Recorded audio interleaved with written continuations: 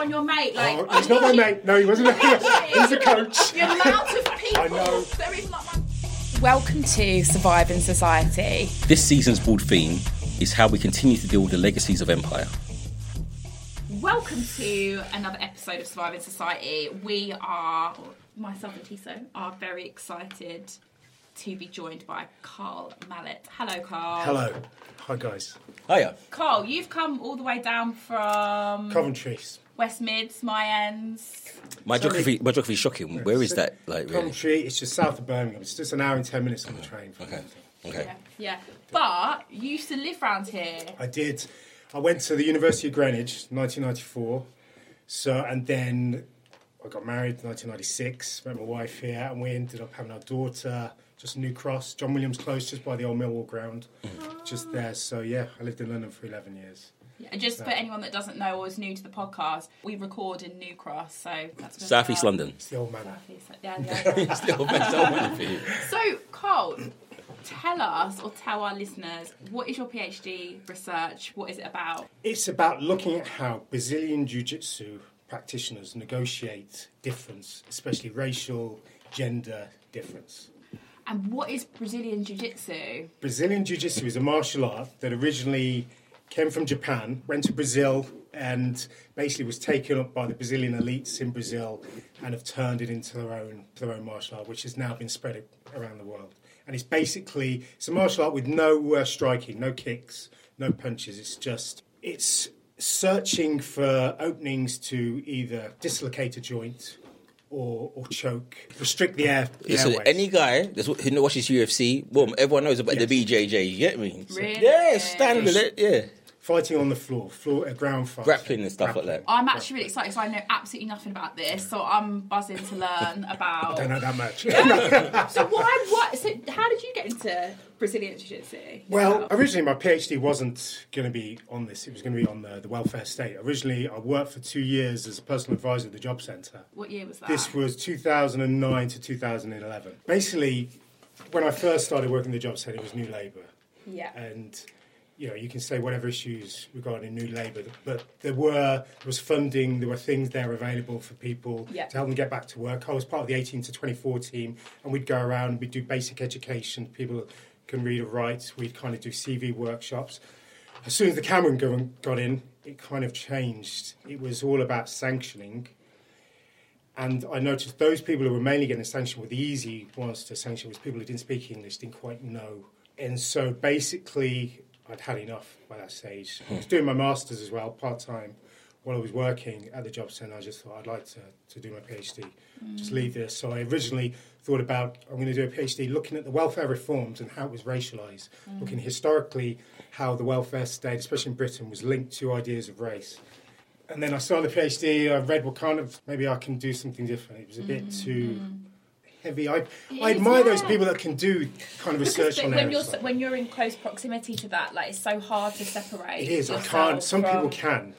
I can't. It's like my mum has been a social worker all my life, and you hear those stories, and you think, how the hell could you do that job? I couldn't do it, because I go home and I'm thinking about what happened to this kid, where some people can, but I wasn't able to. So. See, that kind of shift that you make in your PhD is like something like the welfare state is so vast, and there's a lot of literature on it, and you think, where do you start? And this kind of whole volume, and where's my voice unique amongst this literature that's kind of well established. And when you go to somewhere like we're just talking about, something that we do, sports, and we're always involved in sports, and you start reading it through an academic lens, and you realise that it's the same issues in this microcosm, in this space. They're the same issues. How do I navigate? And I think that makes for a more interesting PhD because it's relatable to you, and that makes it enjoyable. Because you were working, that's your work, and you look, and then there's it from a work lens, which is problematic at the same time. Because I worked in the city, and I thought I had that same kind of thing, inequalities and stuff like that. That's not what gets me. What gets me, I like training. And in this space, there's all these social issues about class, gender, masculinity. Same issues, slight kind of variance to it. It's something you can relate to. Yeah. Something you're passionate about. You were literally on the front line of welfare, helping people getting back into work, helping people with their benefits. And then you literally saw overnight that go. Like, I feel like we still haven't, like, fully grappled with how violent that was. I mean, obviously there's people that have written some amazing stuff about what that transition from, the end of New Labour to the coalition. But I literally watched people in my family, even like just thinking of it on a personal level, just overnight, like security going, like security that the state had felt like the state had decided was important for them to help us come to terms with or facilitate, just help us live our lives. And they decided overnight, no more. It is. Like, you're going to be sanctioned for being poor. You're going to be sanctioned. You're here. We're going to look. New Labour, you could argue with New Labour was kind of patronising in a way. It was kind of help with a kind of, well, here's some money for deodorant because maybe you don't shower. You need a new suit. Those things were important to some really people. Important. They were. That's it. They were, and you could give £100 to someone to get, vouchers, and they could get clothes for their interviews. Yeah, I remember that was a big one, exactly. wasn't it? Yeah. And then with the crash, and then Cameron government getting, it did change. And they'll say there weren't targets to sanction people, but you were. I mean, I was told I'd be put on to. I was going to be reviewed because I refused to sanction people. Unless there was a real reason why I do that, and it was kind of you just felt this pressure to kind of meet some targets. As a target? They'll say there weren't, but there were. You have to. Do you remind you of Danny Dorlan was telling us about the Star Chamber and like who can make more cuts? Like they were literally doing that in the job centres as well. But you have to have empirical data to prove that your policies are working, right? So all the little Hitlers suddenly come out. Do you know what I mean? It's kind of like, and they've got that power over people, and then the people that they're sanctioning are going to be people who don't speak English, people who don't look like them. Easy targets. Easy targets, right? That's it, exactly. Easy target. But see, you've gone from that space, now you're in the gym. Tiso's getting really excited. He wants to go to the gym. Listen, I take the gym serious, man. Yeah. It's the only thing I take seriously ever. And No, for an hour. Oh, okay. Listen, I love phones. I don't even take my phone into the gym. I don't. I don't take really put on airplane mode. My phone no phones, no nothing. So why are you on your phone? You're in the gym. I take it. Listen, that place is sacred. For me, it's like the church, right? That's it. It's where you can escape. And for an hour, focus, man. The most focused you'll ever find me. I do things in there that you could never do outside. So someone will tell you lift 400 kilos. Boom, you'll do that, man. Because I can in that space. Well, I'd like to be able to 400, about 220s, my but you see, it's that kind of mindset, right? When you start looking at it from an academic point of view, that space becomes almost problematic because I'm seeing stuff that I'm concerned about before I would ignore because I'm so focused on that particular task. But stepping aside and looking at it as a researcher, and so you're seeing things of how's my presence affecting people. So looking at things of race. For your work, or looking at things through masculinity, or just hearing a general chat, whether it be about conspiracy theories or just what we were talking about earlier. Like, all those things are all present. How do you find that in your kind of work? I was a manager of a guy who was a bouncer as well. He worked there and he bounced in the evenings, and he was a good martial artist. And there was a group of bouncers in Coventry who had their own kind of private gym. It was just a small kind of garage space with mats and weights. And so he asked me to go along, and I started. I'd never done any kind of Brazilian Jiu-Jitsu. I'd done boxing. I'd done lots of football, athletics, but nothing like that. And so it was just, that's how I kind of got into it. And we were just kind of training once, twice a week, just there, just a bit of MMA and Jiu-Jitsu. We kind of moved to a newer gym, which had it was linked to some Brazilian guys who are based in Birmingham. And so that's basically how it goes. There's quite a big Brazilian community, isn't there, in Birmingham? Yeah. And it's basically one of the best jiu-jitsu fighters. He opened the gym, the Gracie gym in Birmingham. So a lot of the people were training there, gaining their black belts, and then teaching around in the Midlands. So. For me, in that space, sometimes as a black person and my physicality, one of the things that's said to me is that, you're just naturally gifted. You're RT, you don't have to work hard. For a long time, I ignored it. But then I said, tell me, why do you say that? It's mad. Race is being made in the they're making race. Racialised embodiment. Yeah. So, but I'll say to them, I said, okay, where does that come from? I said, so surely, why don't you say that to me about my intelligence then?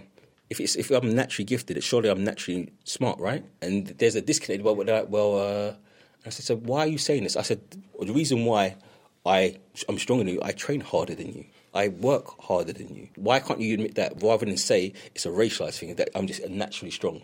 But there is that connection, isn't it? That kind of racialised embodiment of black men with the body. Within those kind of within those spaces of gyms and martial arts, I think who's it? Alcoff. It's kind of almost like a positive racial embodiment in terms of, well, you're strong, you're athletic, you're more suited to this space, you're kind of going to be more comfortable.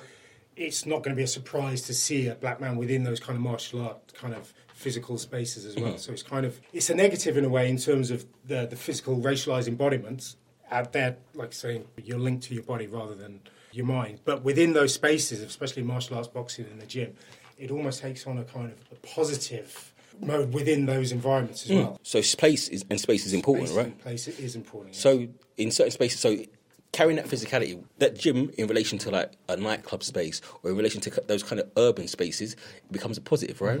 So I can, through my physicality, get into places easier. Through my physicality, attract more women. Through my physicality, those kind of things.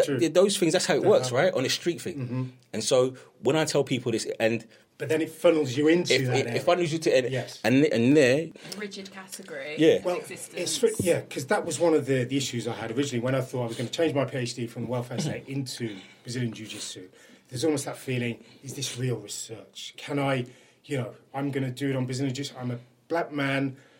I've always been associated with sports and athletics. Shouldn't I be doing something other than a sport related? So there was kind of, at the beginning, there was that kind of that hesitation. Yeah, hesitation. Yeah, Do I want to, I'm doing a piece of research. Fuck sports. them. I know. You do what exactly. you want. But there is at first, that kind of hesitation. Shouldn't I be doing something serious, on the welfare? We can't do stuff like this because we're not objective enough. Yes. But it's your lived experience. And reporting that, and for the first time, it's your voice saying it and explaining how it feels from a different perspective, right? So I'm trying to tell people, trying to explain to me why I train and what training is for me.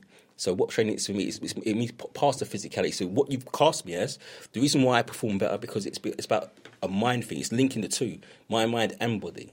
So it's a discipline. So you were talking about before we came on about the Greeks. Yeah. That was always linked. The gymnasia was linked to education and physicality. Yeah, so to me, they're one and the same.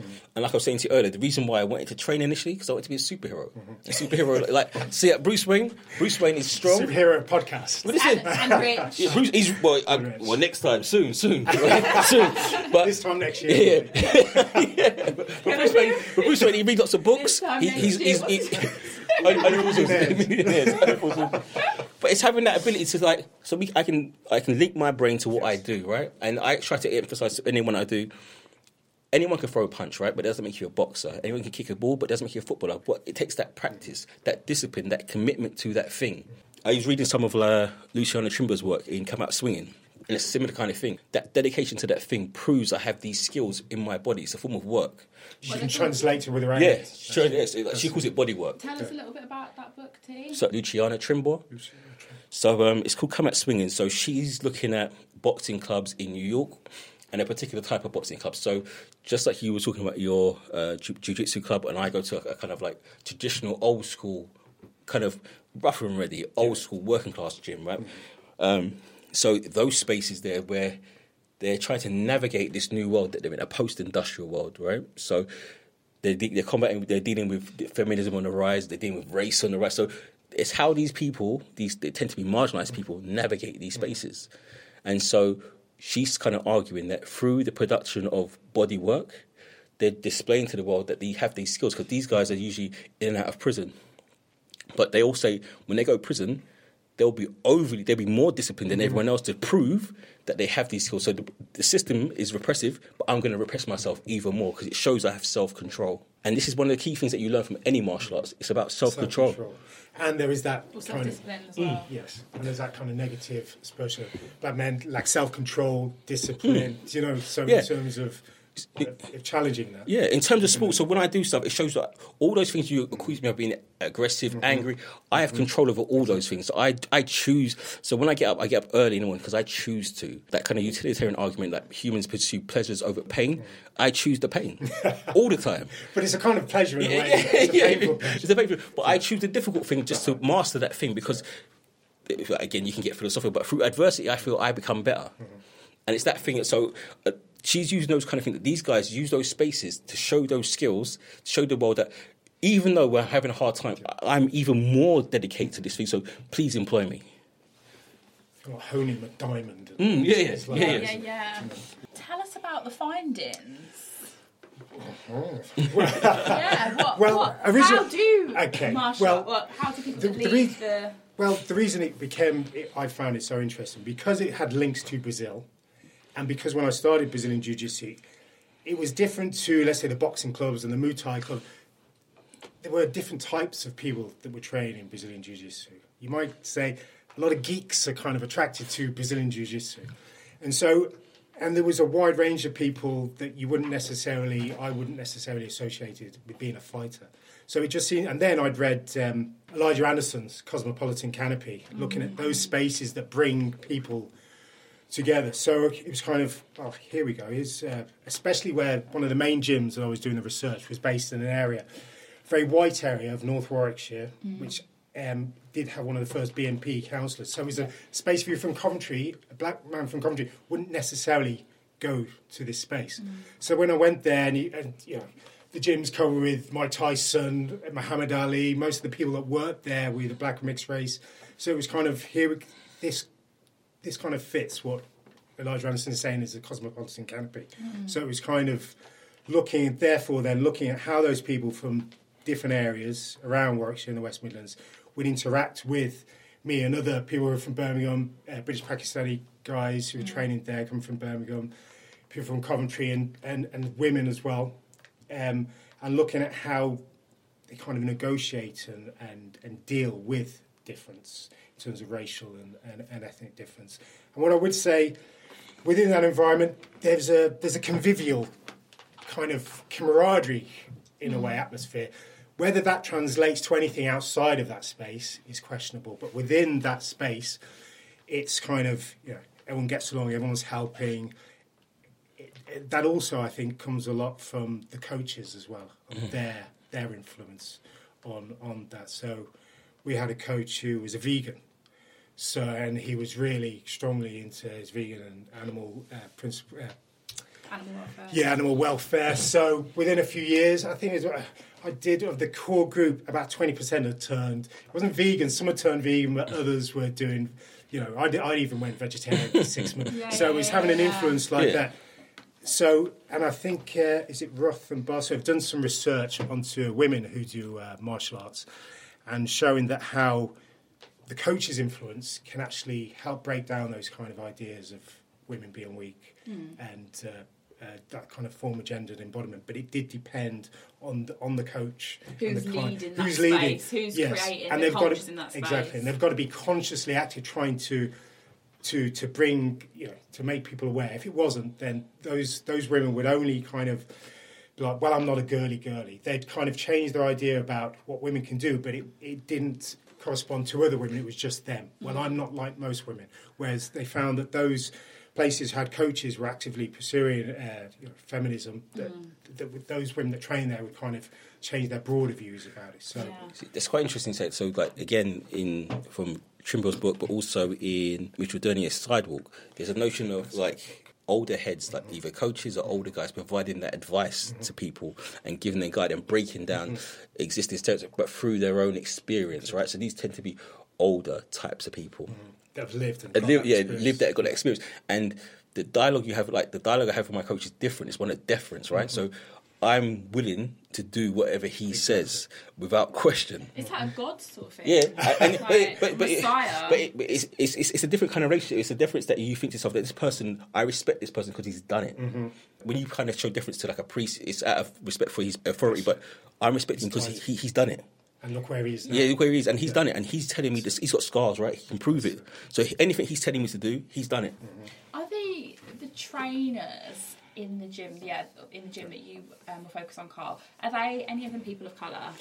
The jiu-jitsu coaches, no. The boxing coaches, Muay Thai coaches, because it was a mixed martial arts gym, but the Brazilian jiu-jitsu coaches, no.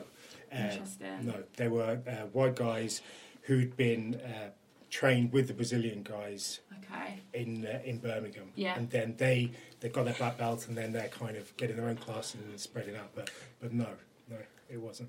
But on the time, do you find, so you spoke earlier about like, the idea of conviviality. Yeah. And I think that's interesting in that space, because I was looking at this, I think this is a really convivial space, and I'm thinking about, is this convivial functional?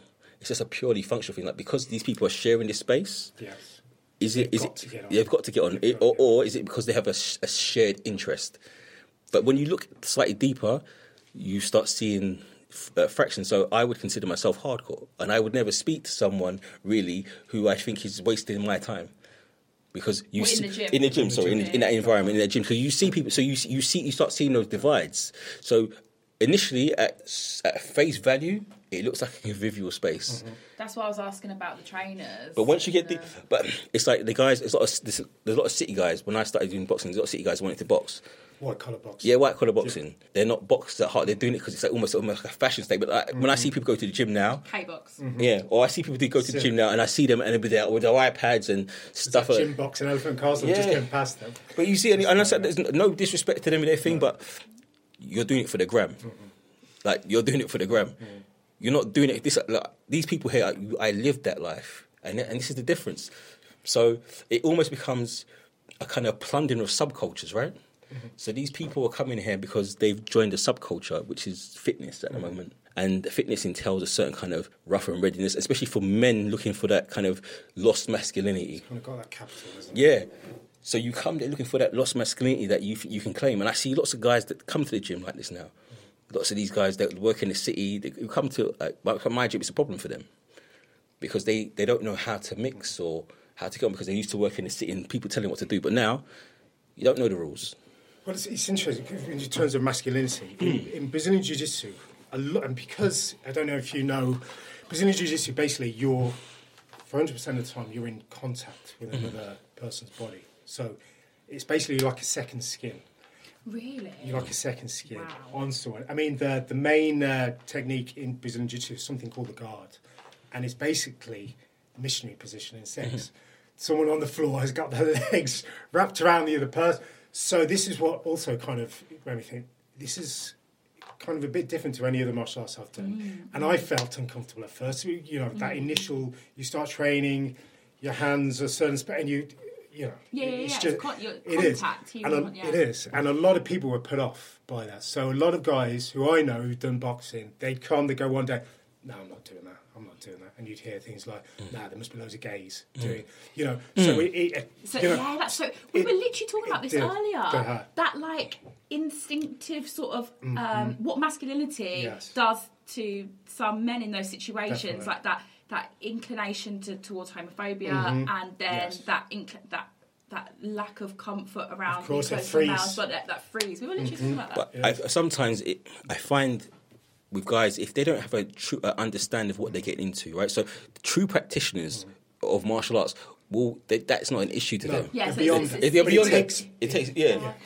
But it's like, so when I try to explain to people of anything that I've done, any sports that I've done, any discipline, like you have to see beyond. You have to see the form.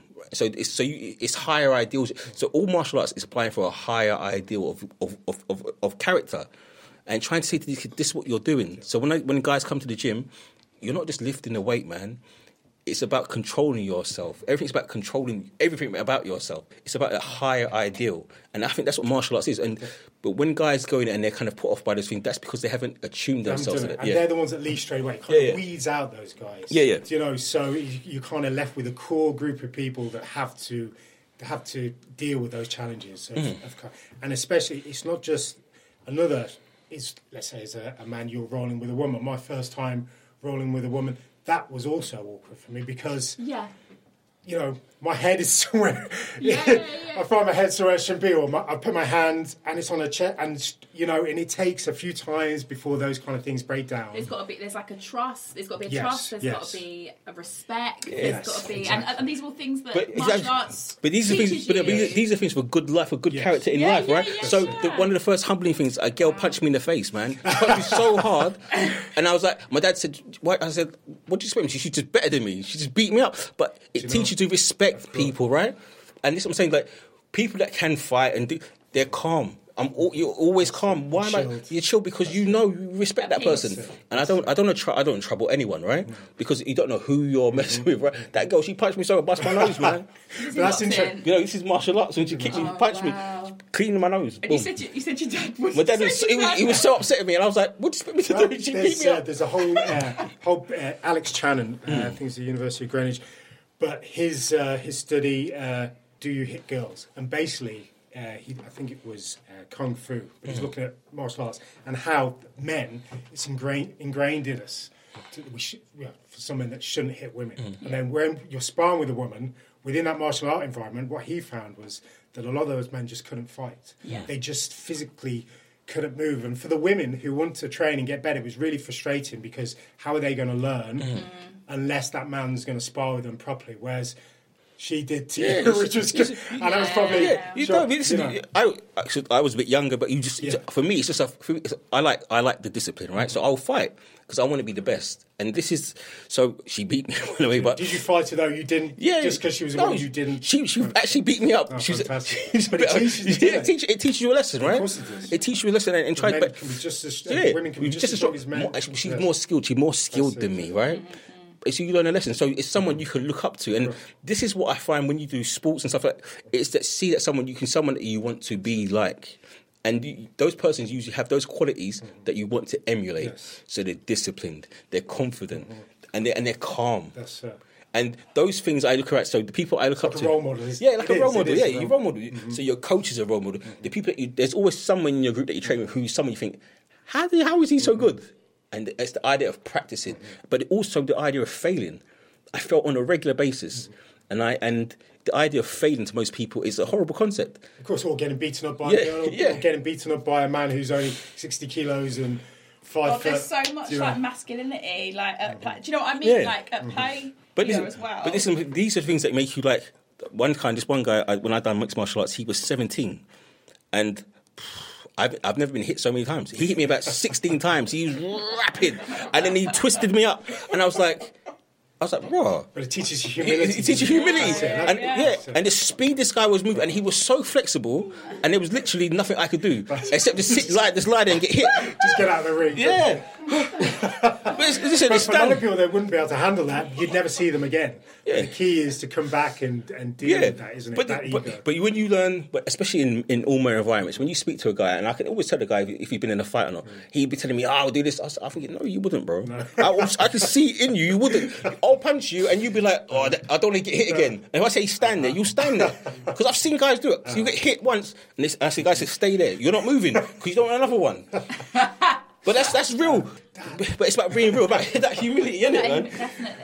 Dad's got to be a superhero.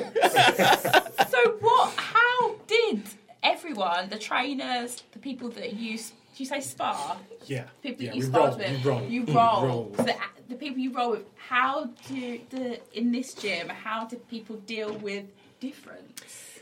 Well, I mean, you can say that in this day and age, a lot of people are, no matter, even if they live in a many way, they're clued up in the things to say, aren't they? They know things they should say, the things they shouldn't say. So everything is very much kind of very convivial and very... But then there's always that kind of banter. And I think in terms of sports, change of room banter, whatever's being said is always kind of...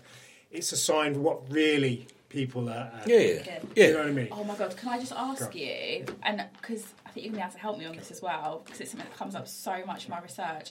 Did any of your participants... Did you do any interviews? Sorry. Yes, you did some interviews.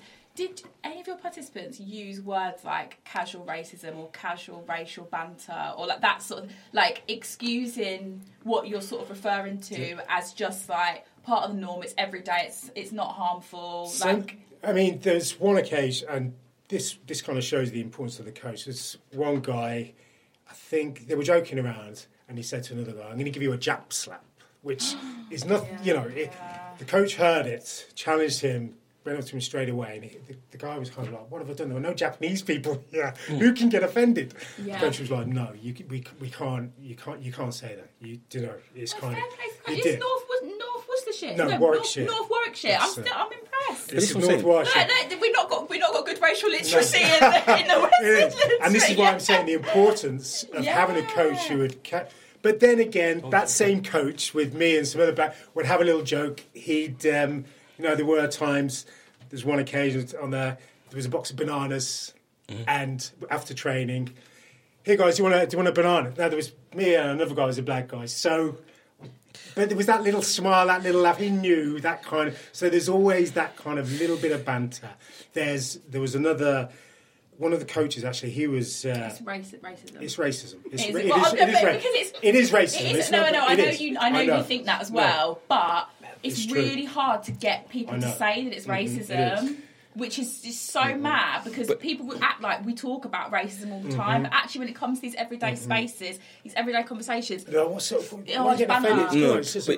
thing is, so I think when we are talking about that banter goes on all the time, right? But they are always racism. And if you notice, it's only certain people that do that banter. I'm not saying that. It's only certain people do that, right? Certain people. And they have to have that relationship with that person. Exactly. But we both know it's racism, right? Of course it is. So, but amongst the two of you, you've both agreed subconsciously that this is the kind of banter that you can kind of accept. But it's the wider audience, right?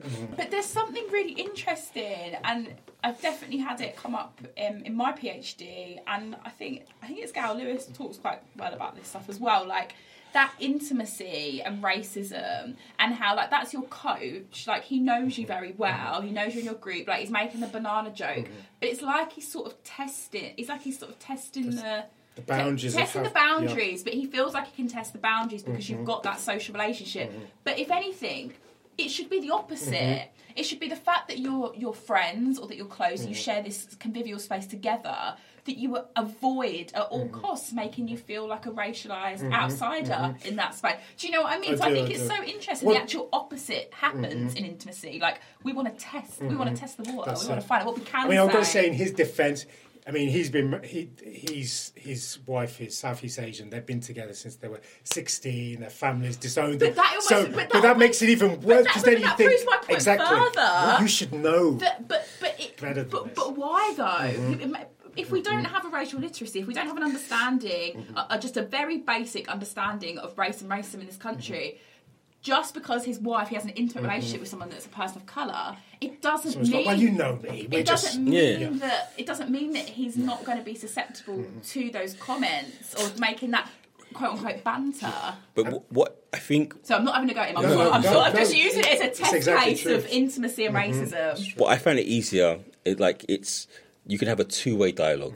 Whereas most people, when you talk about race, they get very defensive. Especially if you're talking to a white person about race, there comes a very defensive argument. But in that environment, where there's that to and fro in, it starts off with banter, but it quickly can develop into something quite deep and philosophical about those issues. And we have to decide if it goes there, doesn't it? So we have to decide. He's saying there's a banana at Carl. Carl's got a decision. Carl's like, can either laugh or say, what? And you challenge, but you're in an environment, you're in their environment. You're in there. Do you know? And it's kind of... It's a power thing then, isn't it? It's like who gets to decide. But do you remember I told you that story when they said to me... So another of my friends said to me, T, I don't know if it's funny or something, but can black people swim? He didn't. Yeah.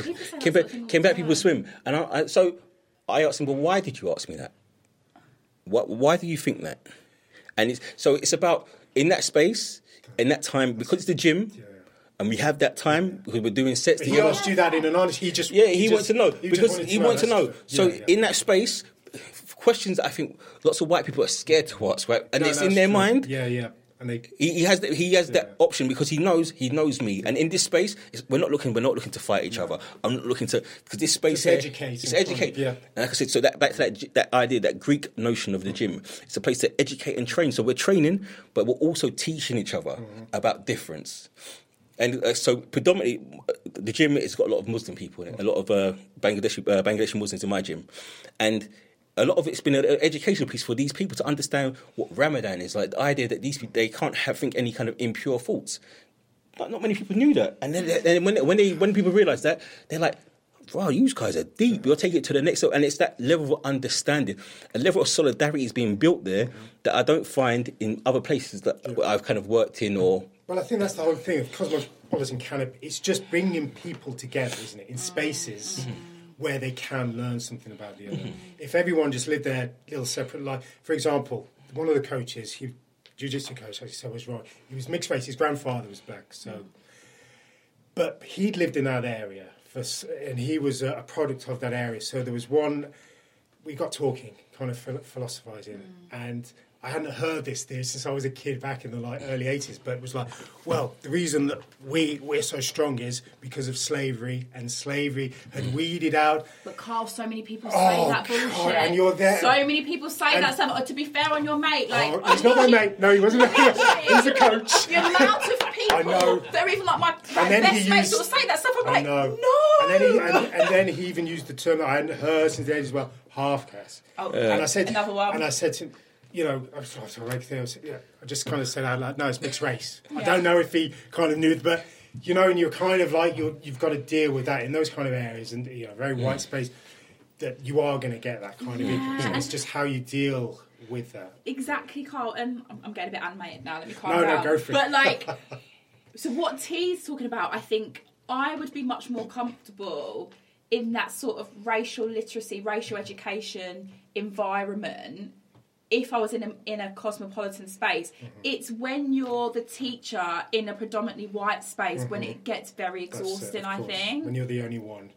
And you're the only one, and they're coming back at you at questions, and they're saying, and each question gets more deeper. Like you're like 10 minutes into the conversation, you're saying half caste. Like it's so there's so many layers to it. But I do think, T, what you said about people learning about Ramadan, for example, in the gym, like that's incredible. Like I love that. It's brilliant. But who are the people that are being like? It centres whiteness always. Do you know what I mean? But even in my gym, so like I said, it's a working class gym, so it's going to have working class white people, working class, just the whole underclass really, because mostly people are unemployed and usually in some kind of extracurricular activity that's outside the normal economy, right?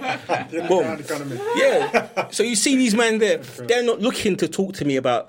So they have mad issues about surveillance society. They have crazy issues about homosexuality and stuff like that. So it can get deep and it can get physical because they're not looking to be confronted. They're not used to being confronted like this, right? And they're going to take it as you're physically being aggressive. So I'm being aggressive to them and I'm trying to mug them in a space where they feel that they have power, right? So these spaces are important to kind of air these issues, but these people, they're conscious about this because you can't separate yourself from the social media, right? So they're affected by these issues. They think about these issues, but not in the same way, or maybe slightly differently. So they usually explain the way in terms of conspiracy, right? So the Illuminati is always big in the gym. It's unbelievable, isn't it? Drives me insane. I know. Beyonce, was someone said when that guy stopped. Maybe when you're 17, you're smoking weed, you can believe in this kind of conspiracy, and as you grow up, you just. But these people, they live their life. Yeah, believe it, and like in the gym, it's a big thing. And obviously with the advent and the internet and social media, so they get a lot of clips sent to them. So they're always sending me stuff. And I think that someone sent me something about the coronavirus. And I'm like, 1 second, Googled it. I said, that's not true. And he's like, really? I said, bro, just you got Google on your phone, man. It took 2 seconds. Right. But this is the kind of... So in that space, I think it's important, especially in the gym space where... We're all aiming for those higher ideals. So people respect people who look the part. And so they want to emulate them in all forms. So it gives you that kind of... it gives me a space to speak to people that I might not necessarily speak to and have that time to speak to them on a deeper level about something. And maybe shift their opinion. It might do. That's the thing. It's how far does that change outside of that environment? That's just it. Or are those people that will listen to that and will engage in that topic? Are they the types of people... they're actually more open anyway, and they're willing. Can you actually challenge those people that maybe have deep-rooted racist? I think one of the things, and I guess I'm slightly biased in this conversation because I grew up in the West Midlands, and it's around where your gym is really not far from where my PhD research is based. And I feel like I was going to say something, but actually it does speak to the area that you're talking about, T. I was going to say about.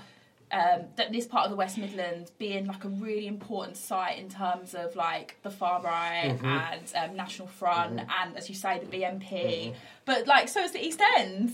Like, it's really important. So sometimes like those histories really sort of play out in those spaces still, and it's almost like we live. I don't know how to. I don't know how to explain my type of metaphor thing here, but it does always feel very present. It's that historical legacy. It's still there. Things. It makes me uncomfortable as well. You just know this. It's like you're a space invader, aren't you? Yes. Within those areas, you just know their eyes are on you. you know, and you shouldn't be there. Or you're not going to be welcome. Or that's what you think. Maybe you will, but that's what you've grown up thinking and feeling. And you feel uncomfortable, and then when you're getting asked the questions like, "Can you swim? Can you do it?" Like, I don't know. That's just my Black Tudor book I've just read. Sailors. It was in the Tudor times. Were mainly black African sailors because they were good swimmers. So I think the Mary Rose, the ship that were using black African sailors to dive, whereas now here we are. Can black people swim? No, it's true. But the idea of swimming, because the Europeans they had to learn the idea of front crawls and all this because it was alien to Europe, right? So it's a relatively new social construction. Well, it's like a myth that we can't 400 or 500 years. Yeah. I didn't know that. That's interesting. And considering that most time, like if they were getting Africans from the coast, right? So you'd be at the coast of time, you'd be fishing, swimming for fish, right? So it doesn't make sense. No. But anyway, you have to remember Europeans had contact with Africans way before, so they knew black people could swim. They've always been. Yeah, it's always been. Going back to Septimus Severus, the Roman Empire. This is what I'm saying. It's Libyan, you know. This is what I've been saying. This is my life. This is my. I've been trying to tell people this for ages, right? Listen, they came from everywhere. Philip the Arab, all these people, they're from everywhere. I mean, Hannibal, he was like. Numidia, all North Africa. Barcelona. What's Barcelona? It's named after him, man, after his families. I know. But this, I'm trying to say to people, like, the idea, like, so even the construction of Brazilian Jiu-Jitsu, right, it's the idea of, it's a hybridity, it's a coming together of a thing, right? So this is, if you read at Stuart Hall or Paul Gilroy, this idea of a space like this, with all this coming together, these people, it creates something new. Mm-hmm. And I think in that creating something new, people leave that gym or leave that space different. Mm-hmm. That hybridity. Yeah, that hybridity is touching you, right? Mm-hmm. And especially then with Brazilian Jiu-Jitsu, there's outside of that gym, there's that wider Brazilian Jiu-Jitsu culture, which is, they promote that we're a cosmopolitan, we're a martial art for everyone. Mm-hmm. They highlight their Brazilian roots. Yeah. So it adds to that. Although if you look at there is in the history of Brazilian Jiu-Jitsu, because in Brazil it was capoeira was the main martial art. And then when Jiu-Jitsu came, if you look, I think it's Carius 2011, his PhD thesis was looking at how basically Brazilian Jiu-Jitsu kind of evolved in opposition to capoeira, how the Brazilian elite saw capoeira as Africanized. Yeah. They saw a slave thing, isn't it? Yeah, and they saw Jiu-Jitsu as Japanese, and Japan was this modern kind of new country. It just beat the Russians in the Russo-Japanese War. And so kind of the ideas in terms of Brazilian Jiu-Jitsu, it's about technique. It's about technique over strength. You could be critical and look at that and say they're trying to separate themselves. But it's a very Europeanized notion. So they're looking at the idea of African being brute strength and and European being technical, calculated, logical. Exactly. That's it. So game of chess. A game of chess, yeah, that kind of thing. Yeah. That's how they roll, right? Yeah. That's how they roll. But that separation, and I can see it's adopted by the elite. So the Gracies all tend to be like Spanishy of descent. Like, well, the Gracies were a slaveholding family. If you look at the history, what's the Gracies? It's a family. They're the family who basically evolved Brazilian Jiu-Jitsu from a Japanese Jiu-Jitsu. They were the main, and they were a Brazilian elite family, previously been slaveholders. And then when Brazil had got rid of slavery, I think it was the Third Republic, and they were looking at a way to modernise the country. So Brazilian Jiu-Jitsu was seen as a way for the military. It became the military's martial art rather than capoeira. And so you've got that Brazilian elite who therefore, because they've got their contacts elsewhere, they're able to spread it out and bring their own culture to it. Whereas you might have had other Brazilians who are Brazilian Jiu-Jitsu artists, maybe in the favela, but haven't been given that opportunity to kind of spread it worldwide. So we know Brazilian Jiu-Jitsu through the Gracies because of their social background and because their status. What's interesting is because of European descent, it's a notion that Europeans take stuff and they're creators of stuff. Right? So I've taken something that's Japanese and made it better because I'm European. That notion, that Eurocentric notion, and whereas capoeira is a homegrown, it's almost like a dance. It's a dance form of martial arts, right? And that kind of naturalised rhythm, because black people all got natural rhythm, right? So that's what you got to do, right? And it's all just localised on yourself. That kind of separation, unless you start looking at it deeply, you don't understand it. But once you start seeing it, and you start seeing the colorism that's involved in that. Exactly. Yes. So if you start seeing the lighter skin people doing it, the darker skin. So even if you buy, for example, if you're into video games and you buy Tekken, The darker skinned people are doing capoeira. Yeah. And you see this, right? Mm-hmm.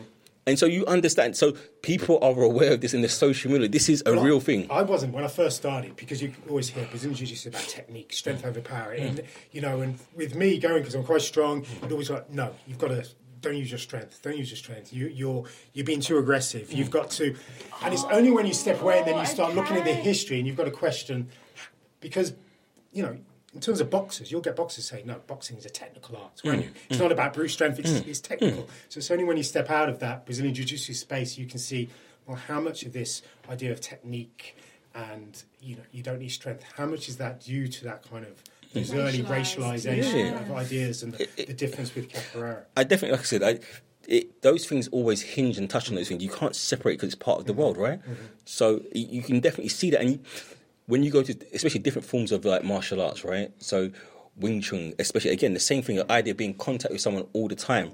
But there's a distinction between Wing Chun being more superior than other forms, and Japanese people that's tainted. This is a Chinese form of martial arts, man. It's a Chinese form of martial arts. Letting people know where it's from. Because... No, it's linked to nationalism. It's linked to... It's got those nationalist elements in whichever country it's come from. Mm-hmm. And they're always kind of, well, our martial arts is the best. Because, and it's that, but it's the notion that because these things search for the higher ideals in people, right? To associate yourself and your country, your race with those things, it seems so. For example, Jews take great pride in the idea of like Krav Maga being a very effective form of martial arts that they made themselves to defend themselves, and it's a very powerful thing to say to someone, because it means you have mastery not only just your mind but also you can defend your identity. That Israeli, and you can defend yourself. Yes. So we're talking about now, Carl, basically like your literature review, like the way you were talking about it, like how you frame the history, the racialized elements. Is that right? Like what we're talking about now, how does this fit in with your thesis? Obviously, it's very much linked to Brazilian Jiu-Jitsu, but do you talk about that the importance of the historical and how it frames the contemporary gym space? Yeah, well, it's kind of, that's part of the introduction, but it's going to be throughout. Yeah. Kind of, so all my field notes, all the ethnographic data I've got, is going to be kind of going back to this and looking at it in a critical way through race and racialization, especially the black male in that environment. But also, it's important as well, which was important to me, is look for something kind of positive in a way. This is why the idea of a cosmopolitan canopy or cultural contact zone, it sounds a bit woolly, a little bit, but the level, unless people are going to kind of be in contact with each other, how, like we've just been talking, how are you going to learn things? So it was important to look at spaces, look at race and be critical about that, but also look at the way people can kind of, the solidarity that they might be able to build and overcome those issues, and how do they overcome those issues, rather than just looking, no, it's very divided, and so it's kind of... Well, I had similar research interest. It's the idea to say, look, right now, at this current moment, it's a fuckeries out there, right? Well, standard, right? Boom. I spent 3 years just looking at American news, because you kind of left the Trump.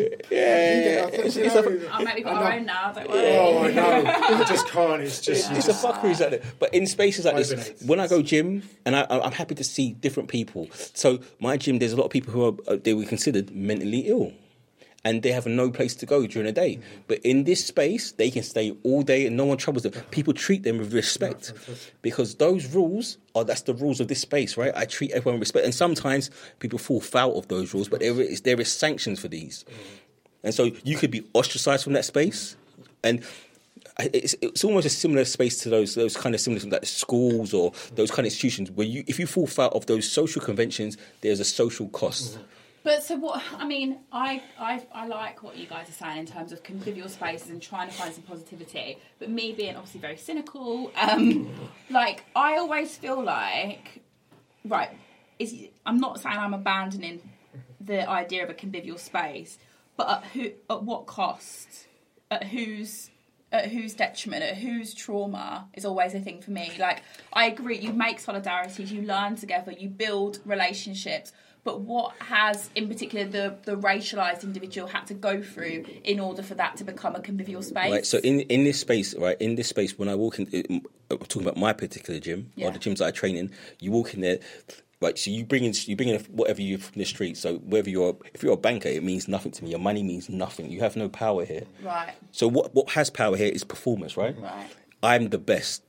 That's what, and you all emanate to be the best, corporeal right? capital. Yeah, that's right. 100%, right? And you see that. I mean, and so I try to be the person I want to be. But this is very gendered, though, because it's not like that for women in certain gym spaces. No, it's very different. Well, like, a lot of the women men will come and tell me how to train, how what I'm doing, they won't necessarily do that to their male counterparts. In Brazilian Jiu-Jitsu, the women have to I've got some interviews where they've said they've been to other gyms, and they can sense that the men are kind of looking. They're holding them in their guard a lot longer than they should. They just said the word they used was creepy. You know what I mean? So for women, it's especially important to find a gym with those values and that space where they feel safe, especially in something like Brazilian Jiu-Jitsu, because of that close. It's taken me 8 years. Like, the gym is very important to me. Like, I don't train as hard as T or you, Carl, but the gym is very important to me. It has taken me. I've lived in London 8 years. It's taken me 8 years to find a gym where I do not experience that. But you see, right? So it's really I agree with what you're saying, T, and I love that what T's saying, and I love that how that manifests for you and your friends. But it's so gendered. See what happens. See, right? So my gym up until recently was 100% men only, right? So when they started, when do you let women in? They let women. Women could actually join about 2017. Right? Wow! Since I've known you. Yeah. There was one. I've done a main gym, but there was one gym in Birmingham that I didn't realise until after I'd left. I only went there for about 2 months, but it still doesn't allow women to train. The only woman that has trained there has been a UFC fighter that they allowed to come in, and I left there and I was like, in the showers there were signs saying do not be naked in front of. It was something along you can't be naked in front of other men, and it was run by some Muslim, British, Pakistani Muslim guys, and it was only once I left that I realised that. Hang on, what's that? You realise that women weren't allowed to train there. Obviously, there must be to have those posts. The homophobia within there must have been terrible. But a lot of those people that train at my gym will still go there because the coach is one of Britain's first jiu-jitsu black belts. So they'll kind of overlook, they'll overlook those things because they've got a good coach, and they're overlooking those kind of. Whereas, personally, I couldn't do. I have 2 daughters. I couldn't do. You overlook the sexism. You overlook the coach. Exactly, and I think that's not right. That's like in the past, isn't it?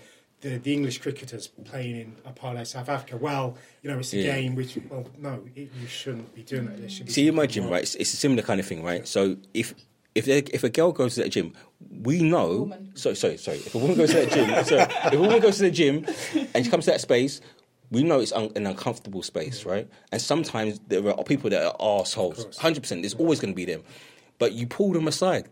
Because you could, I would tell them. And to be fair, I'll have someone like Tiso I've had in a number of occasions in the gym that will go up to men and be like, fuck off. But then you do need that. But how does that make you feel? It's uncomfortable, isn't it? Because partly, do you want them to do it? Because it's almost you feel, am I kind of trying to be this gentleman?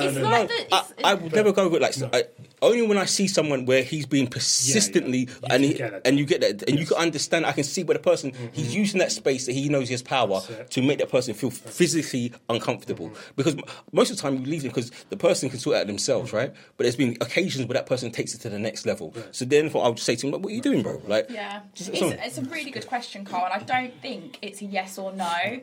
Because that intervention that Tiso's talking about, there's been so many times in my life in public spaces where I wish someone had intervened. However, you don't want to be like the damsel in distress being saved. It's almost like in those situations when someone like T's done that for me in the gym, and it has happened, when they haven't looked for me to say, oh, thank you. That actually here's my number. Exactly. When that hasn't happened, it's just T's saying it's a principle. Just leave them, leave them, and not looked for an appreciation of that. You can validation. But then that's not nice. But in that space, but we're looking for excellence, right? So all I'm looking for is that person excellent. So that's for me. That whole space is about being the best that you can be. So when I'm coming out, I'm looking for your best type of behaviour. So everyone treats everyone with respect. Even the criminals come there with a better attitude. So no one's looking to cause any static or cause any problem because it's looking for that respect. Because you're changing the tone of the environment as well. Yeah, aren't you? you're changing everything. Yeah. So if you come what's there, acceptable and what's not. yeah, I don't want no disrespect. So all that street beef, there's no street beef in there. The last boy I said, listen, the guy was threatening to stab another guy. No. It's at 7:30 in the morning. At 7:30 in the morning on a Wednesday. On a Wednesday morning at 7:30 over a 25 kg plate. Oh no! I remember this. Oh, that's mine, not yours. So this one guy, he's about 6'5". He's a big dude, right? And because he's got a big size, and he has all the plates. Mm-hmm. So he's used to using. And I said, don't say that to that little boy because the little boy he boxes, and he said, but he doesn't care. And he said, T, I'll just stab the guy. You should be scared of him. And then the guy afterwards, he thanked him because he goes, I haven't had a fight in 12 years. He's shitting himself. I said, this boy, he'll ruin your life, man. He'll stab you for no reason. Right? But it's about. But I said, you can't have that static, man. And you treat everyone with respect. Outside, you can have the beef you want. Mm-hmm. Do what you want. But in this space, we're cool, innit? It's a safe space. Yeah, this is what the gym is, man. God, I literally could just ask you questions, talk about this all day. No, it's gone a lot. It's kind of flowed. I was thinking, oh my God, it's going to be like a conference. No! I should practice some questions. I know. It's just We're like not a scary. It's just like a chat. It's just a chat, man. But we are going to have to wrap up there. Thank you so much. Thank you for inviting me. It's been great chatting to you. It's been brilliant. Powerful. Put some bits in the episode notes, and maybe is there a good blog that basically breaks down the history of Brazilian Jiu-Jitsu? Anything you can send us, and we'll put in the episode notes. I can. I'll send you. Brilliant. Right. Yes. Thanks so much for joining us, guys. No Thank you.